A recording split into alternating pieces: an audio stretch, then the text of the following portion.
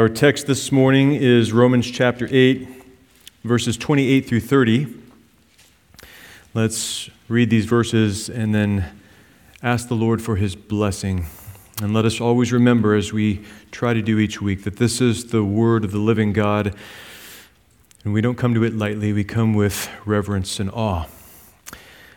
Lord, bless your word to your people. And we know that all things work together for good to those who love God, to those who are the called according to His purpose. For whom He foreknew, He also predestined to be conformed to the image of His Son, that He might be the firstborn among many brethren. Moreover, whom He predestined, these He also called. Whom He called, these He also justified. And whom He justified, these He also glorified. Amen. Father, again, we ask that you would anoint each of us, Father, with your Spirit this morning to hear the word of God and to respond in faith and obedience, and that our joy would be full as we hear about you and your wonderful work. We thank you for your word and for your Spirit who attends your word with great power. Bless your people, we pray in Jesus' name. Amen. Please be seated. Well, if you were with us last time, we were still looking at the same verses, Romans 28 and 30. We've been in this particular section for a few weeks now. We were looking last time at the purpose of God in verse 29. For whom He foreknew, He also predestined to be conformed to the image of His Son. We saw that that is the chief purpose of God, a purpose that He has planned in His mind from eternity, that all of His children would be brought to this destination, that they would be conformed to the image of His Son. That is, that they would be made like Him in every respect, like Him in character, like Him in life, like Him ultimately in a resurrected body at the last day. And we saw that the other purpose, or related to that purpose, and really even more significant than our being conformed to the image of Christ, is that Jesus Christ would be the firstborn among many brethren. That is to say, that He would be the preeminent one, that He would be the captain of our salvation and the mold after which every child, every brother of Jesus Christ is patterned. That is the great honor that is accorded to the Lord Jesus Christ, that He would be chief among all and that all His would look just like Him.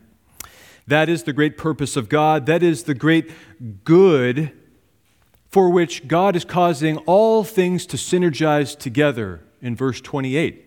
To those who specifically love God, and to those who are the called according to His purpose. Today we want to look at the other side of the purpose of God, or what is meant by the exposition of verse 30 being the certainty of that purpose. So Paul is calling us to not only know what the purpose of God is, but to believe that the purpose is absolutely certain because it is. This is really what the golden chain represents.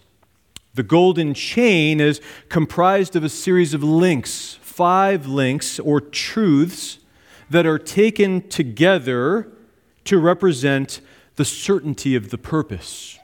One link in the chain leads to the next of necessity, and the first link, will make it all the way to the last link. They're all connected together.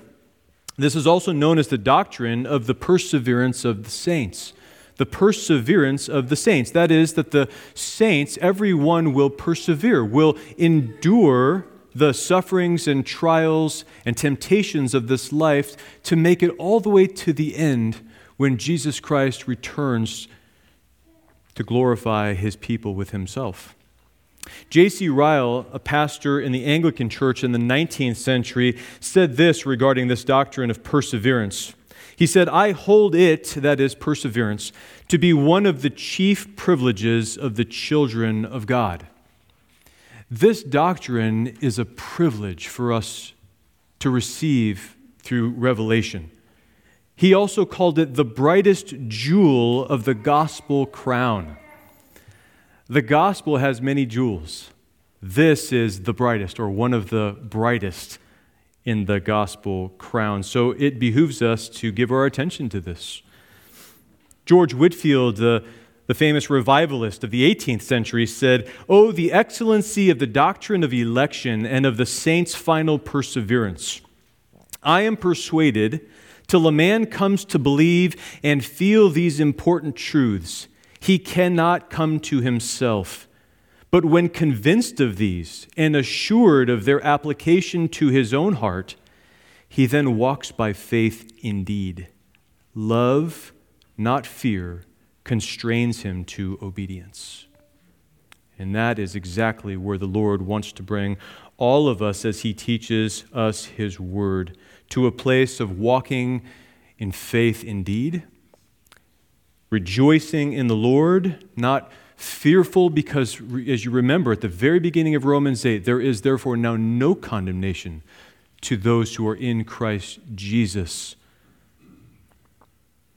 and to constrain us to obedience, a life of obedience, a pattern of obedience. This doctrine of perseverance is not what we would call a salvation issue. That is to say, the person who doesn't understand the doctrine of perseverance or even believe it doesn't deny the faith. It doesn't mean that they don't have genuine faith. But again, this is one of the pearls of the faith that we are meant to know and embrace, because, quite frankly, if we don't know or believe this doctrine, we are robbing ourselves of the joy of the Lord that He means for all of us to have. We are robbing our souls of the joy that He intends for us. And secondly, and I would say even more importantly, we are robbing the Lord of the glory that is due His name. The Lord is instructing us as to what He has done for us. And to deny that is to deny the work of the Lord, and that is an affront to God. And so we never want to be in that position.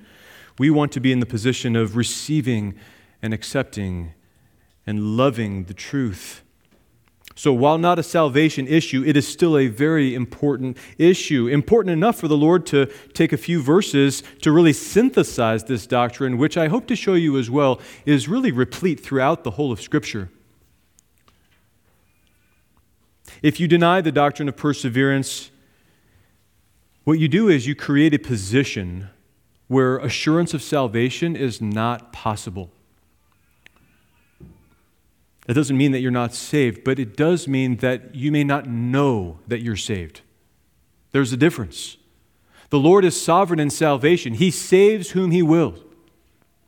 But He means for His people to know that they are saved, to have assurance and confidence in Him, because it causes His people to rejoice, to glorify the Lord, to heighten their worship of Him. And that is really the point of everything. Those who deny this doctrine, sadly, put themselves in the same position as all of the man-centered religions of the world.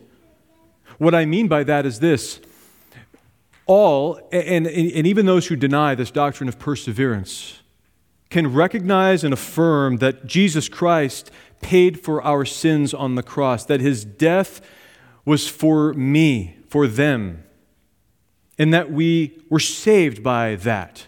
But the confusion is, now what happens as we continue to walk in the Christian life? Is the responsibility ultimately mine to keep myself saved?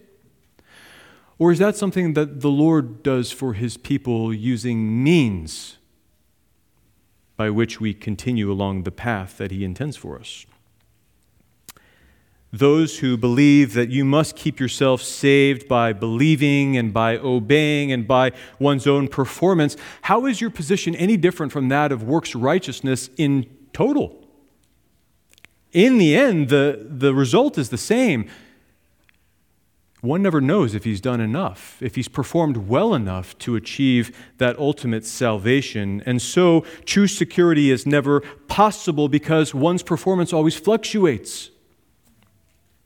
As Ryle said again concerning this doctrine, just to illustrate the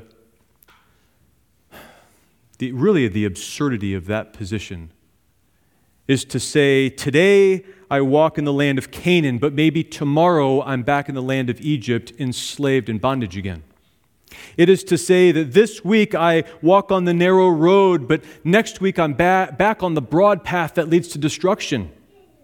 It is to say, this month I am justified, I am forgiven and pardoned, but next month I am under condemnation and wrath yet again.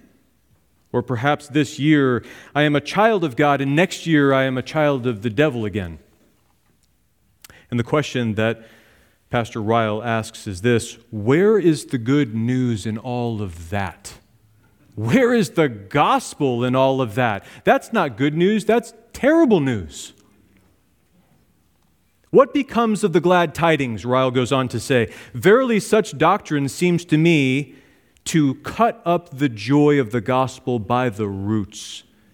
Yet this is the doctrine we must hold if we reject to the final perseverance of the saints." End quote. You see, the truth of Scripture is that God is only pleased with himself. He's only pleased with his work. And he's only pleased with his work in his people. That's the truth. To keep us in a state of constant suspense as to whether or not we will remain saved and reach the end is really to engender a spirit of fear in his people, is it not? And that runs directly contrary to what the Scripture teaches, that our God has not given us a spirit of fear, but of power and of love and of a sound mind. So anytime you or anyone holds to a position where the result of that position is a spirit of fear, you need to examine that and see if it aligns with the rest of Scripture. And if it does not, then discard it and seek the Lord and his word, because his truth will always set you free. Lies will always bring you back into bondage and slavery, but the truth sets free. No, the Lord Jesus Christ wants all of us to abide in his love, his eternal love, which has no beginning and therefore no end. Jesus said in the upper room in John 15, verse 11, "These things I have spoken to you that my joy may remain in you and that your joy may be full." That's the purpose of the instruction throughout Scripture, of the Word of God as a whole, is so that we might have the joy of Jesus Christ and that it might come to fullness. Fullness, so that we would worship him in fullness. So with that background, let's look together at the certainty of his purpose in verse 30. And so the general heading today is the certainty of the purpose. And then within that overall heading, I just have 3 points which follow the text: calling, justification, and glorification. Those are the last 3 links of the chain, of the golden chain. So let's start with calling, which is link number 3 in the overall series. First, we have foreknowledge from verse 29, whom he foreknew. Here's the second link: he also predestined. Now come down to verse 30, moreover, whom he predestined, these he also called. I just need to give you a little bit on the mechanics of the verse before we get into it too far. There's 2 things I want you to notice about how the structure of this verse 30 is laid out. The first is this: the thrust of this verse is the linked nature of each phrase. Paul is connecting the group that he spoke of in 28, verse 28, that is, those who love God, with the same group that he mentions in verse 29, which is whom he, God, foreknew and also predestined. You see how this is carried through, and then into verse 30, moreover, whom he predestined. So now he's linking us up with the same group that he started in the first 2 links of the chain, and he's going to continue. And I want you to notice he uses a whom these, at least in the New King James. Maybe in your Bible it's just whom and he. Pairing, and he uses that 3 times in verse 30. Whom he predestined, these he also called. Whom he called, these he also justified. Whom he justified, these he also glorified. In other words, everyone who is found in the first link is moved along to each subsequent link in the chain. Another way of thinking about that is to say there's no loss in the chain. This is a perfectly efficient system that God has created. There's no loss in terms of people. Everyone whom God foreknew is brought all the way through the chain to glorification. You know, as I was thinking about this idea, it occurs to me there's a parallel idea in the material universe that our Lord created that we know of. It's one of the laws that is described often in the study of physics, and it's within the category of thermodynamics. The first law of thermodynamics is the law of the conservation of energy. And that law basically says that energy in a closed system must remain constant. It can neither increase nor decrease without interference from outside. In other words, there's a certain amount, a finite amount of energy that has been put into a system, and that energy is, in the ultimate sense, neither created nor destroyed. It simply changes form from one type of energy to another. And we know of many types of energy. There's kinetic energy and mechanical energy and chemical energy, thermal energy, nuclear energy, electromagnetic energy. And all of those forms are constantly changing from one form to the other, but the sum total never changes. That's very interesting because I think that's exactly what the Lord is paralleling in the spiritual universe. In the same way that He designed conservation of energy, that there's no gain or loss in His material universe, He also designed a conservation of souls in His spiritual universe. Not one will be left behind. Not one will fall through the cracks, so to speak. So first, he emphasizes the continuity of this group of people moving through the chain. And secondly, I want you to notice whose work Paul is emphasizing here.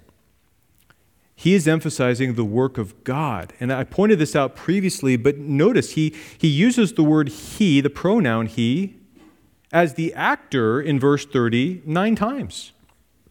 It is he who predestined, he who called, he who justified, he who glorified.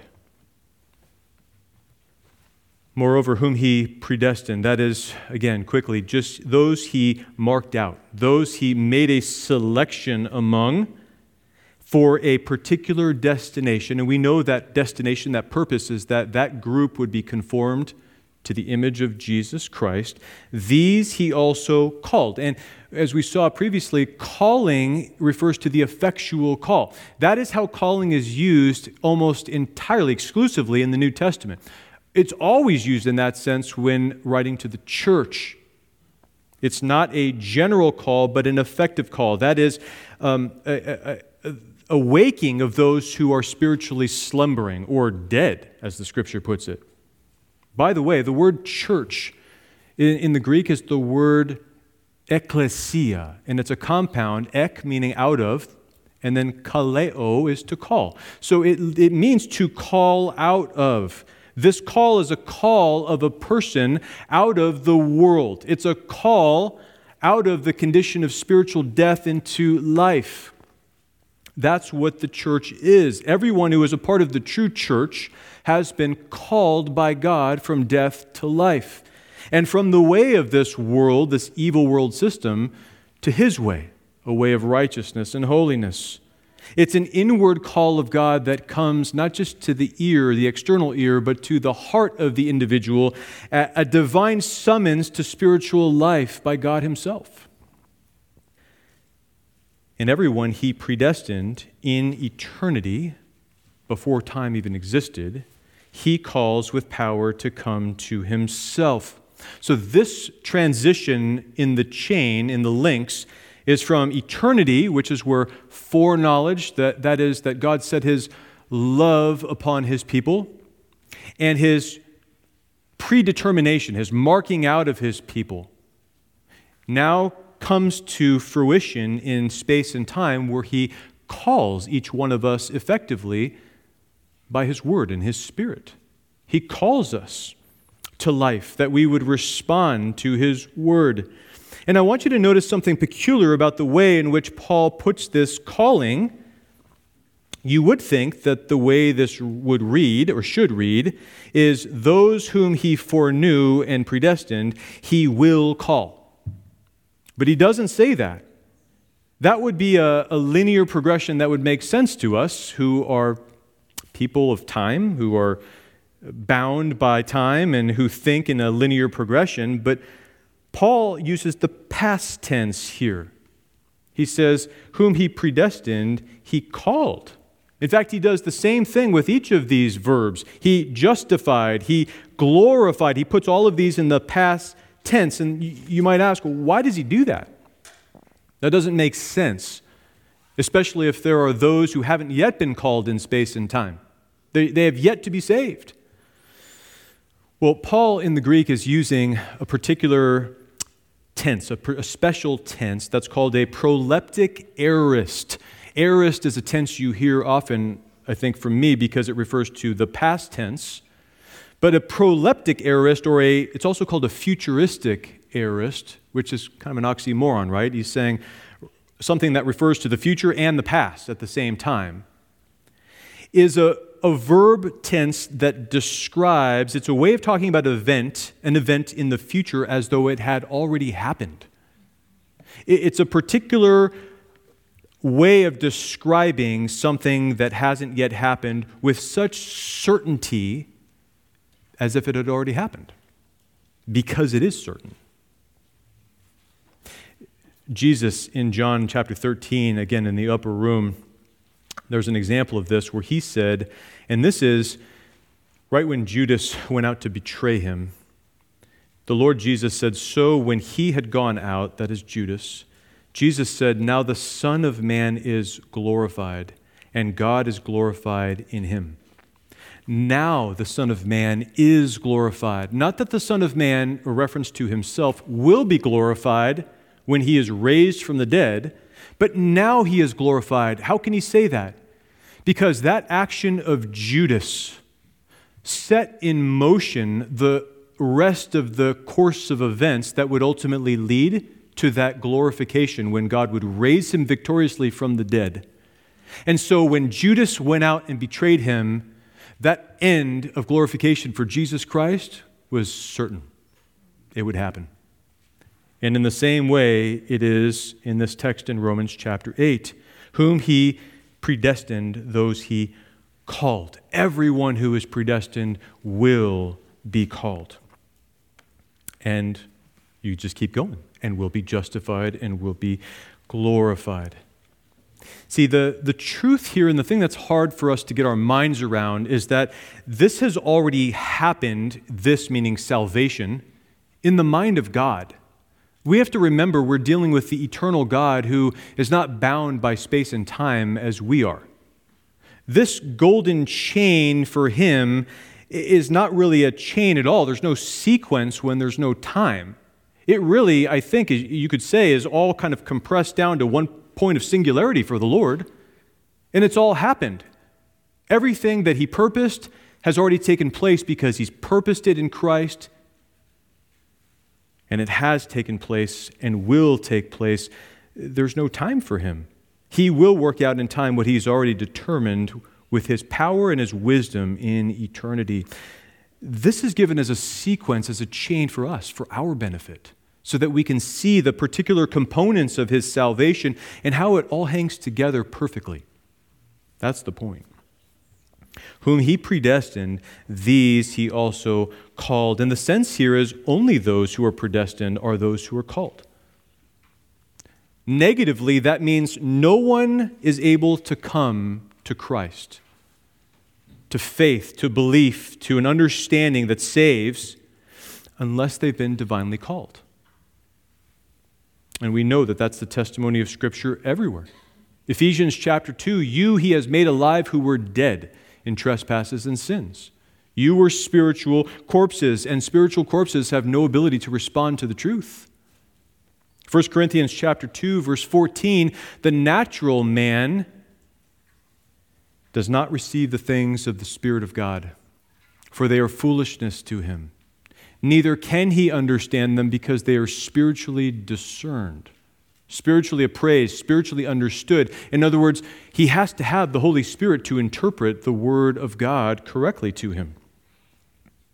Romans 8, verse 7, the carnal mind is enmity, literally hatred against God. It is not subject to the law of God, neither indeed can be. The problem is he's got a dead mind, and his mind in a natural state is at war with God. So why would he ever come to that God who calls him? Romans 3, verse 11, we learn that no one seeks after God. He's not even interested in what God has to offer, because it calls him to account for his sin, which he doesn't want to do. In John chapter 6, verse 44, Jesus said, "No one can come to me unless the Father who sent me draws him, and I will raise him up at the last day." Draws him is just another way of saying called him. He must call him to himself. Jesus, when speaking to the Pharisees in John chapter 8, and this group is representative of the unbelievers, of all unbelievers. He says, "Why do you not understand my speech?" in verse 43. "Because you are not able to listen to my word. You are of your father the devil." So the ability to hear the Lord is tied to one's nature. If your nature is evil because your father is the devil, which is the case for all of us who are naturally born in this world, sons of Adam and sons of the devil, we don't hear the word of Christ. Our nature has to change to hear the word of Christ. In John 8:47, Jesus said, "He who is of God hears God's word. Therefore you do not hear because you are not of God." They have a different nature. They're goats and not sheep. John 10, verse 26, "But you do not believe because you are not of my sheep, as I said to you." These are astounding truths. Jeremiah points to the problem being in the heart of the sinner. Jeremiah 17, verse 9, "The heart is deceitful above all things and desperately wicked. Who can know it?" The heart which people trust in to guide them is a faulty compass. It will not lead you true north because of sin. And so the command of the Lord is this: circumcise yourselves to the Lord, as Jeremiah says in chapter 4, verse 4. "And take away the foreskins of your hearts, you men of Judah and inhabitants of Jerusalem, lest my fury come forth like fire and burn, so that no one can quench it because of the evil of your doings." Circumcise your heart. Wash your heart. And the question is, who can do this?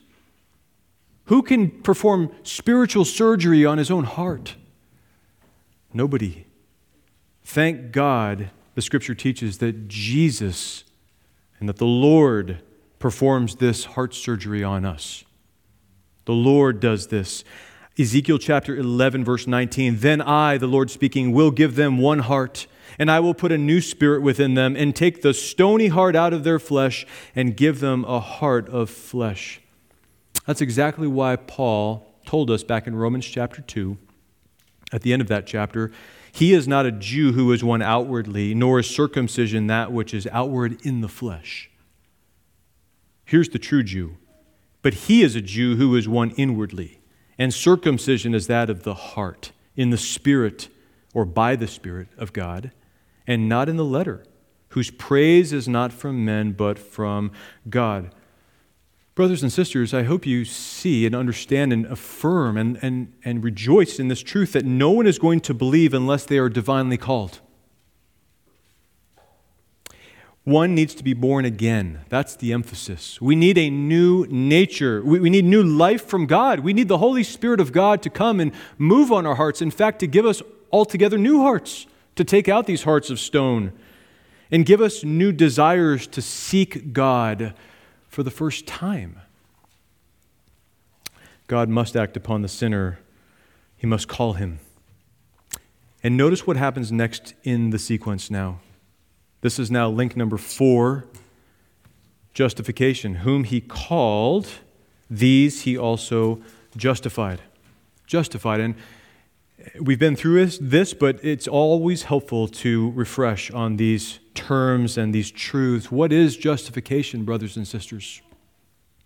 And how does it happen? Well, we learned in Romans 3, verse 21, all the way through chapter 5, that justification is a one-time legal act of God, where he declares the sinner righteous, that is to say, to have a right standing with him, based purely on his grace. Not of anything that is deserved or earned, but purely by his grace, his unmerited favor. And he does that by washing the sinner of his sin. He takes all of our sins and collectively puts them on the Messiah, his dear Son, the Lord Jesus Christ. He did that at the cross 2,000 years ago and punished him as if he had personally committed every one of the sins we have all committed and will ever commit. And in exchange, he takes the righteousness, the perfect track record, the perfect life lived by Jesus Christ, and gives it to us, sinners, as if we had lived Jesus' own life of perfection. That's the gospel. That's the good news. That's our justification. That's what gives us right standing with God, and you and I didn't do a single thing to earn it or deserve it. In fact, the only thing that we've earned and deserved is his wrath, is eternal hell. Thank you, Lord, for your grace and mercy. And so we've learned in Romans 3, 4, and 5, justification is described in several terms, but they are common terms. For example, Romans 3:24, being justified freely by his grace through the redemption that is in Christ Jesus. Look at verse 28. Therefore we conclude that a man is justified by faith apart from the deeds of the law. Chapter 5, verse 1, therefore having been justified by faith, we have peace with God through our Lord Jesus Christ. Chapter 5, verse 9, much more than, having now been justified by his blood, that is by his death, we shall be saved from wrath through him. So in all of these verses, we learned that it's really that we've been justified by grace through the instrument of faith. That is, believing and trusting in the Lord Jesus Christ alone. And in 1 Corinthians chapter 6, verse 11, Paul gives another insight regarding the Holy Spirit who's even involved in our justification. And such were some of you, but you were washed, you were sanctified, but you were justified in the name of the Lord Jesus and by the Spirit of our God. So what are we saying? We're saying that it's by grace, God's unmerited favor, through an instrument called faith, believing in the Lord Jesus Christ, when we hear the message of truth, through the operation of the Holy Spirit in all of our hearts, where he gives us a new heart that is able to believe. And you might say, well, see, we have a part to play. We have to believe. And that's true. We all must believe by faith. But brothers and sisters, even that faith to believe is a gift. Ephesians 2, 8 and 9, for by grace you have been saved through faith, and that not of yourselves. What is not of yourselves? Salvation through faith. It is the gift of God, not of works, lest anyone should boast. He will not have anyone to boast in his presence, because he is the author and finisher of salvation. Philippians chapter 1, verse 29 reads, for to you it has been granted, this is a gift, on the behalf of Christ, notice this, not only to believe in him, that's faith, but also to suffer for his sake. Salvation is entirely of the Lord. And brothers and sisters, that's why I believe that Paul in the golden chain is putting the emphasis on the he, as he is. On the he. Whom he called, these he also justified. In other words, God did it. He even justified you. Yes, he uses the means of faith so that you exercise it back toward him in belief. But even that is a gift from his own hand, apart from which you would never be able to believe. The Lord uses means. And this is really what resolves what seems to be a paradox when we read about the sovereignty of God, that he does so much, he does it all. And people say, well, but don't I have a part to play? Yes, you do. That's exactly determined by God as his means through which he accomplishes his eternal plan. You might remember Paul when he was about to be shipwrecked in Acts chapter 27, that he instructed the centurion and the soldiers on board to tell all the people, stay in the boat. You cannot be saved unless you stay in the boat. And those who stayed in the boat were saved. You see, it was determined, it was purposed that they would be saved. That was the plan of God. But they had to obey the instruction. Stay in the boat. The boat, loved ones, is Jesus Christ. Get into him by faith and stay in the boat. Keep believing and you will be saved. But that work is his work in you, not your work on your own. So Paul wonderfully is really explaining to us, he's synthesizing for us in chapter 8 in this golden chain what he's been telling us all along about justification and putting a special emphasis on the Lord. This is his work. Give him the glory for it, even for your faith by which you believe. See, the reason anyone believes and is justified, whenever you read that term justified, think belief, faith, is because he was first effectually called. And you say, how do we know that? Well, we're just working backward in the chain. This is how the chain works. It works backward and it works forward. The reason that anyone is called to life is because they were predestined. The reason they were predestined is because they were foreknown, loved eternally. Listen to Acts chapter 13, verse 48, which ties much of this together so beautifully. It says, Paul, when he was in Antioch and preaching to the Jews who had rejected the message and judged themselves unworthy of eternal life. And so he said, okay, we're turning to the Gentiles. And he gave the message of hope, of glad tidings to the Gentiles. That is, the non-Jews. That's just what Gentiles means. Acts 13:48, now when the Gentiles heard this, they were glad and glorified the word of the Lord, and as many as had been appointed to eternal life believed. That's an astonishing statement. As many as had been appointed, that is predestined, elected, marked out for salvation, believed. The gospel came to them in power. God had brought them to life through the Holy Spirit, and they heard the message and they embraced it and they rejoiced in it. Listen to how our Lord put it in John chapter 5 and verse 24. Most assuredly I say to you, he who hears my word and believes in him who sent me has everlasting life and shall not come into judgment, but has passed from death into life. He who believes in him who sent me, that's a present active participle. That means he who is in a state of believing, not just somebody who believed at one point in the past, not just somebody who responded to an altar call and came down and received the Lord, but one who continues to hear and believe in Jesus Christ. That person has everlasting life. Not will have everlasting life, as we might expect, but has, as in already has everlasting life.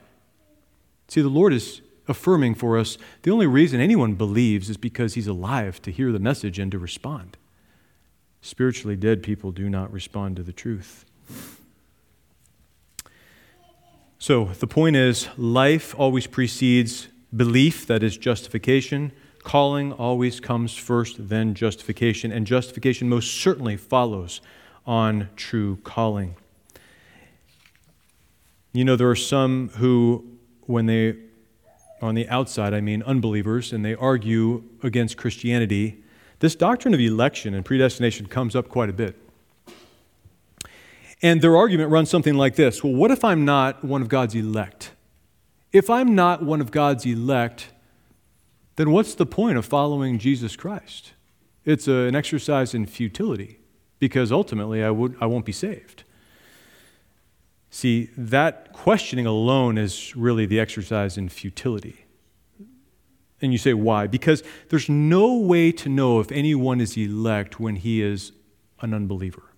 From the outside, looking forward, musing or considering the possibility, there's no way that you can know. This is it's like no one can climb up to heaven and peer into the Lamb's Book of Life and see his or her name written there. The Lord doesn't give that prerogative. This is a truth that is only understood retroactively or retrospectively in hindsight. Here's the test that the Lord gives us. Do you believe the gospel? Are you in a state of believing the gospel now? If you have believed and are believing, then you are justified, and therefore you're predestined, you're elect. You wouldn't believe if you were not elect. Neither can anyone say with certainty, this person is not believing right now, therefore they're not elect, because the Lord may bring them to faith in the future. As long as there is breath in the person's lungs, there is opportunity, there is hope for salvation. And they may, in fact, be elect. Some of the most wicked people who have walked this planet for a time have turned out to be God's precious elect, as part of His bride. The famous American Bible teacher Donald Gray Barnhouse gave this illustration that I thought was really on point for this idea about election only being understood retrospectively. He said, imagine a large cross, a cross that Jesus would have been on. Imagine that it's so large that it has a door built into the cross. Over the door is a placard that has these words, "Whosoever come, whosoever will come, come. Come freely." This is a gospel call that is given to all indiscriminately. Men, women, children, whoever will come to the Lord Jesus, enter there through that door. He is the door, and His cross is the focus. But the wonderful truth is, on the other side of the door, there's a nice surprise for those who have entered and look back. And they look above the door from the backside, and on that placard is written the words, "Chosen in Christ before the foundation of the world," which you can only read if you've entered. See? The point is, election can only be understood in hindsight. It's after you've come to faith in Christ that anyone can know for sure that they have been elected by God. Another way of saying that is, those who have made a decision for Christ will learn that Jesus has first made a decision for them in eternity. Now it's time for link number 5. And whom He justified, these He also glorified.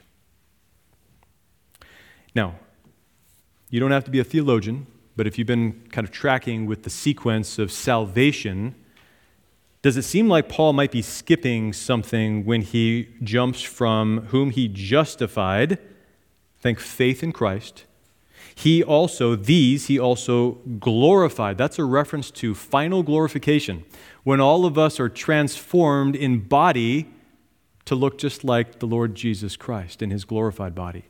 There seems to be a bit of a jump there, Paul. Well, is he skipping what's called sanctification? And at first I thought he was, but as I reread the verses, if you look back at verse 29, he mentions sanctification there. That's the idea when he says that the purpose of God is that we all be conformed to the image of His Son. That's sanctification, becoming more and more like Him. That's the backdrop against which all of this is set. His grand purpose is that all of us be conformed to Christ. That's the destination. That's the final glorification. That's the good. So he doesn't skip sanctification. It's definitely there. But I think the reason Paul doesn't explicitly mention sanctification between justification and glorification is for a dramatic effect. It's that proleptic aorist again, to say glorification is certain. It's so certain that as soon as you are justified, it's as if you have already been glorified. For we who are in Christ, our salvation is certain. It's so certain that it's stated in the past tense as though it had already happened. Now, is this a new concept in the book of Romans? No, I think as we are all seeing as we progress through this book, Paul is so good. He's like a Mozart or a great composer who hints at themes early in the piece, and then he comes back to those themes and he develops them more fully so that we can appreciate them and enjoy them. And that's what he's been doing also with this concept of the perseverance of the saints. I mean, just come back with me for one moment to Romans chapter 5 and look at verse 10. Here's a wonderful prefiguring of all that we're talking about in Romans 8. He says, "For if when we were enemies, we were reconciled to God through the death of his Son, much more having been reconciled, we shall be saved," and my version says by his life, but the Greek says in his life. We shall be saved in his life.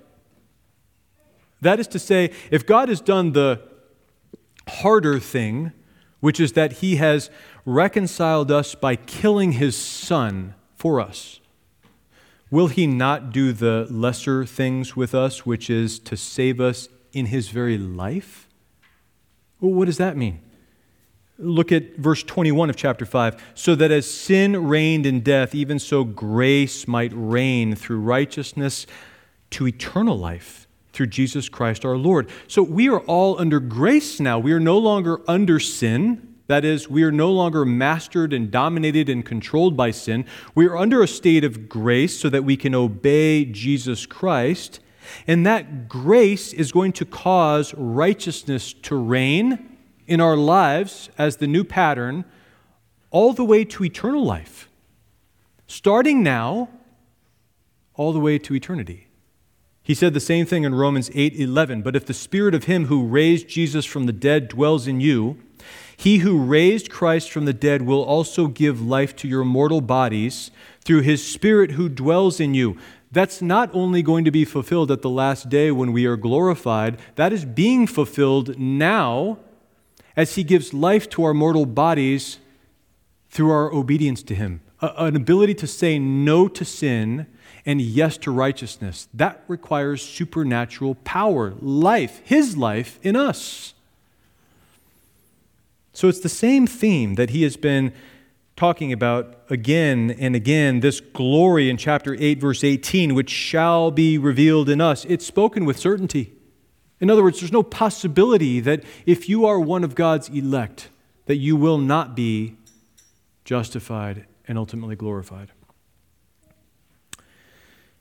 I want to just give you a sampling from other places in the Word, because I want you to see this doctrine of perseverance, of the certainty of God's salvation. It is not some pet doctrine that you only find in quote-unquote Reformed churches. These are not just the doctrines of Calvinism as though he had invented them. Calvin would be ashamed if he were attributed with that kind of a recognition. He only recognized what was true throughout the Word of God. This is what the Bible teaches, and God is calling his people to recognize those truths. Listen to the words of our Lord Jesus Christ. I'm just going to give you a sampling. This is by no means comprehensive. I would encourage you, take these verses home and study them yourselves. As you do, the Lord will bless you. He will give you conviction in the truth, which will just bring you deeper in your worship for him. John chapter 6, verses 39 and 40. "This is the will of the Father who sent me, that of all he has given me, I should lose nothing, but should raise it up at the last day." You see, all who have been given by the Father to the Son will be raised up at the last day. There's no possibility that anyone will be lost. John chapter 10, verse 27, "My sheep hear my voice, and I know them, and they follow me, and I give them eternal life, and they shall never perish. Neither shall anyone snatch them out of my hand. My Father who has given them to me is greater than all, and no one is able to snatch them out of my Father's hand. I and my Father are one." brethren, you cannot lose your salvation once it's been given you in Christ. And not only that, but nobody else can steal it from you. Nobody else can deceive you so much that you fall away from the faith. You are doubly secure in the hand of Jesus Christ and in the hand of the Father.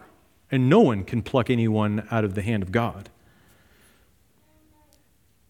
In John chapter 17, verse 2, the Lord says in his high priestly prayer, as you have given him, this is a reference to Jesus speaking in the third person of himself, as you've given him authority over all flesh, that he should give eternal life to as many as you have given him. There it is. God has given Christ power to give eternal life to his people. Power is what's required. Christ has been given that authority that he would give us that eternal life. The writer to the Hebrews chapter 9, verse 5, and for this reason, he, referring to Christ, is the mediator of the new covenant by means of death, for the redemption of the transgressions under the first covenant, that those who are called may receive the promise of the eternal inheritance. All those who are called will receive the promise of the eternal inheritance. Why? Because Jesus, as the mediator, has died the perfect sacrificial death to pay for all our sins. That's the only thing that would keep us out of heaven. But Christ has given us forgiveness and his righteousness to bring us there. Peter, in 1 Peter chapter 1, verse 3, blessed be the God and Father of our Lord Jesus Christ, who according to his abundant mercy has begotten us again to a living hope through the resurrection of Jesus Christ from the dead, to an inheritance incorruptible and undefiled, and that does not fade away, reserved in heaven for you. Stop for a moment. Your salvation is so secure that it is reserved in heaven for you by God. It cannot fade. It cannot be corrupted or to be destroyed. It is just waiting to be revealed. Notice what he says next. Reserved in heaven for you, verse 5, who are kept by the power of God through faith. There's the instrument, the means for salvation, ready to be revealed in the last time. You are kept by the very power of God for this salvation. And what's the result of knowing that truth, brothers and sisters? What's the result of everything that we're talking about this morning? Verse 6, in this you greatly rejoice. You greatly rejoice, though now for a little while, if need be, you have been grieved by various trials. Yes, the trials are there. They will be there. But beyond the trials, that the genuineness of your faith, being much more precious than gold that perishes, though it is tested by fire, that's a reference to the trials, may be found to praise, honor, and glory at the revelation of Jesus Christ. Is there any chance that your faith will not be found to the praise and the glory of God at the revelation of Jesus Christ when he comes at the end? No. Why? Because you are being kept by the power of God for that salvation. Thank the Lord. 1 Peter chapter 5, the end of his first epistle, verse 10, but may the God of all grace, who called us to his eternal glory by Christ Jesus, after you have suffered a while, perfect, establish, strengthen, and settle you. All the called will receive glory because of God's working. He will perfect, establish, strengthen, and settle you. Just a sampling of some others from Paul's other epistles outside of Romans. I have to show you just Ephesians chapter 1. You could camp on Ephesians 1 as the only place for this, and you would be in good territory. Just look at Ephesians 1, verse 3 and 4. Blessed be the God and Father of our Lord Jesus Christ, who has blessed us with every spiritual blessing in the heavenly places in Christ. Notice that's past tense. You have been blessed already with all these blessings. Verse 4, just as he chose us in him before the foundation of the world, for what purpose? That we should be holy and without blame before him in love. That takes us all the way to glorification. The reason you were chosen before the foundation of the world is that you would stand before Him holy one day, and nothing will come in the way of His eternal plan. Look to chapter 2 of Ephesians, verse 4. But God, who is rich in mercy because of His great love with which He loved us, even when we were dead in trespasses, made us alive together with Christ. By grace you have been saved, and raised us up together and made us sit together in the heavenly places in Christ Jesus. Notice the purpose. Verse 7, that in the ages to come He might show, demonstrate the exceeding riches of His grace in His kindness toward us in Christ Jesus. Why did He raise us up past tense? We have been raised. We're in the heavenlies now, spiritually speaking, seated with Christ. Brothers and sisters, do you think that He would raise His people to the position of sitting with Christ in heaven only to cast them down to destruction because they've somehow failed in their performance? That is heresy. The reason He has seated us in the heavenlies is that in the ages to come, in the unforetold future, the eternities of eternities coming, that He might demonstrate the exceeding riches of His grace and His kindness toward us. We are His trophies of grace, His examples of His grace and faithfulness. He's not going to let one of those fall. Everyone will bring great glory to His name, just as He has purposed it. Philippians 1, verse 6, being confident of this very thing, that He who has begun a good work in you will complete it until the day of Jesus Christ. Pretty clear. Colossians 3, verse 4, when Christ, who is our life, appears, then you also will appear with Him in glory. He doesn't say if you're still believing when He comes, then you will appear with Him. No, this is a statement of fact, because He knows the certainty of salvation for God's own. And then just one more that ties all these together so wonderfully in 2 Thessalonians chapter 2, verses 13 and 14. Paul says this, but we are bound to give thanks to God always for you, brethren, beloved by the Lord. This is our call to worship. Because God from the beginning chose you for salvation through sanctification by the Spirit and belief in the truth, to which He called you by our gospel for the obtaining of the glory of our Lord Jesus Christ. It's all there in those two verses. Chosen from the beginning, that's foreknowledge and predestination, but He uses the means in time to bring us there. How? Through sanctification by the Spirit, there's our sanctification, and belief in the truth, there's our justification. Called by our gospel, there's our calling. For the obtaining of the glory of Christ, that's just another way of saying glorification. It's all there. And brothers and sisters, those are only New Testament examples. There are many in the Old Testament as well that say the same thing, to the same effect. Can I just give you one to think about that would really set the stage for further study? God in His creation account created everything out of nothing in 6 days. And after He had finished, Genesis 1:31 says, then God saw everything He had made, and indeed it was very good. So the evening and the morning were the 6th day.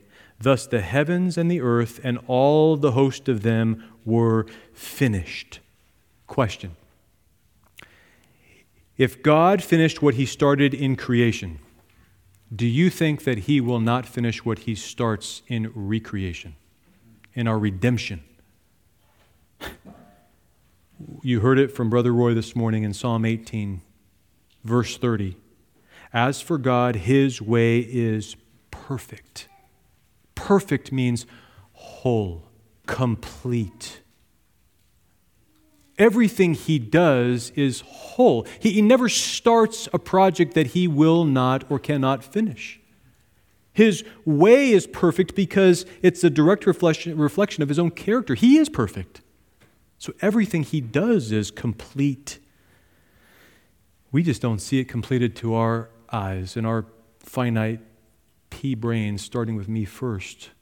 We'll look at that and say, well, I don't see the end product yet, Lord. Where is it? It's coming. Wait for it. It's coming. His work is perfect. Ecclesiastes 3:14. I'm cheating a little bit by giving you 2 more verses than I said I would give you, but I can't help myself. I know that whatever God does, it shall be forever. Nothing can be added to it, and nothing taken from it. God does it that men should fear before him. This is the holy God with whom we have to do. The one who has purposed and acted and continues to act, upholding all things by the word of his power. That is not only a statement related to the physical material universe. He is upholding you and me by the same word of his power. You know what the bottom line is? It's on the cover of your bulletin this morning. It's a really nice quote from C.H. Spurgeon. In our Lord's love, we have the best motive for loyalty, the best reason for energy, and the best argument for perseverance. He's not talking about our loyalty to him. He's talking about his loyalty to us. It's all rooted in his love. His perseverance is rooted in his eternal love. If he's loved you with an everlasting love, he will never stop. That's the idea. So why is the Lord teaching us these truths? Brothers and sisters, I hope you see the point of this is to get us to look away from ourselves and to look to him, right? It's to see him and his work. And in doing that, he has wonderfully designed that he will cast away our fears and anxieties. This is the remedy for every fear and anxiety. Look to him and his perfect work. Let me just close with this one quote from J.C. Ryle again, because I think he sums this all better than I can. Listen to this. What is the best antidote against the believer's fears and anxieties? What is the most likely to cheer him as he looks forward to the untried future and remembers the weary past? I answer without hesitation, the doctrine of the final perseverance of God's elect. Let him know that God, having begun a good work in him, will never allow it to be overthrown. Let him know that the footsteps of Christ's little flock are all in one direction. They have erred, they have been vexed, they have been tempted, but not one of them has been lost. Let him know that those whom Jesus loves, he loves unto the end. Let him know that he will not suffer the weakest lamb in his flock to perish in the wilderness, or the tenderest flower in his garden to wither and die. Let him know that Daniel in the den of lions, the 3 children in the fiery furnace, Paul in the shipwreck, Noah in the ark, were none of them more cared for and more secure than the believer in Christ. Let him know that he is fenced, walled, protected, guarded by the almighty power of Father, Son, and Holy Ghost, and can never perish. Let him know that it is not in the power of things present or things to come, of men or of devils, of cares within or troubles without, to separate one single child of God from the love that is in Christ Jesus. There's a principle or an axiom in the book of Isaiah that says the deeper one's roots go, the higher up will be the fruit that this tree makes. The deeper the roots of the tree, the higher the fruitfulness. As we deepen our roots into the Word of God and receive what it is He has for us, your fruitfulness will abound. Your worship will abound. And that is the point. That's the application, if you will, that God alone can apply to the hearts of His people. May it be so, Lord, with all of us. Let's pray. Father, your word is glorious, and we are just scratching the surface to seeing you. Father, what we need more than anything is to know you, to see the glory of God in the face of Jesus Christ, to recognize that your word is forever settled in heaven, and to ask you that you would establish your word to your servant and your servants as that which produces reverence for you. Teach us the fear of the Lord, Father and Son and Spirit. Cause us to rejoice in you, Lord. May our lives be lived as an outworking of our knowledge of you in holiness, in adoration, in praise and thanksgiving in all circumstances. Father, give your people encouragement, strength to endure temptation, the attacks and the assaults of the devil, which most certainly are within this body and every true body of Christ. Lord, deliver us in every respect. And thank you that you are with us. You are our shield and our defense, our fortress, the one into whom we run to find help, grace in time of need. We ask for your blessing in Jesus' name. Amen.